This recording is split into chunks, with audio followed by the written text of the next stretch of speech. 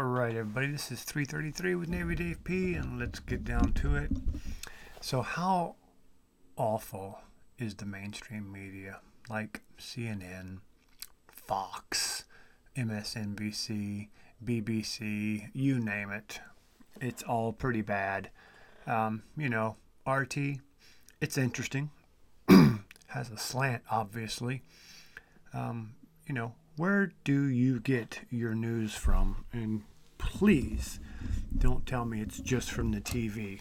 I hope you're digging a bit deeper, maybe into some alt media stuff. And I'm not talking just about YouTube, but other sources like BitChute or Library TV or others. I'm just going to give you a little list here of some interesting news sources that I watch, rotated amongst some others. But the first one I'm going to start there in no particular order, but the Caspian Report by Shirvan.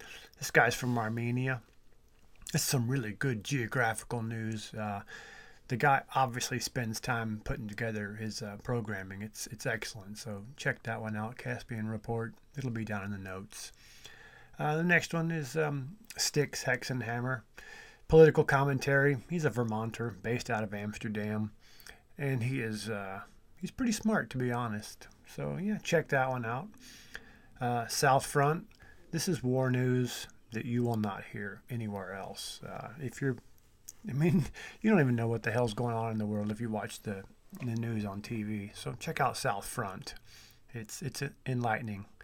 Greg Manarino, Global Finance. This guy says it like it is. Fantastic. Check him out, Greg Manarino.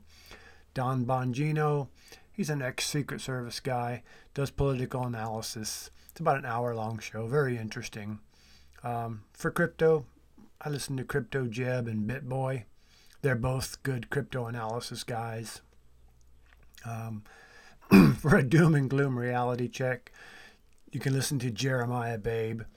He's got a good YouTube channel, but he's about 20 minutes long on his shows. Again, pretty serious sometimes. For some good prepper info, there's this southern guy from Tennessee named MD Creekmore. You're going to love this guy's accent. He is seriously southern. And also the Canadian prepper is also good for preparedness information. Jumping across the pond, you got Paul Watson. He's a British guy, and he's got pretty much a ripping commentary on Western decline. He's funny, though. And then I'll just finish the list with Razor Fist. He's an Arizona-based political commentary guy. He's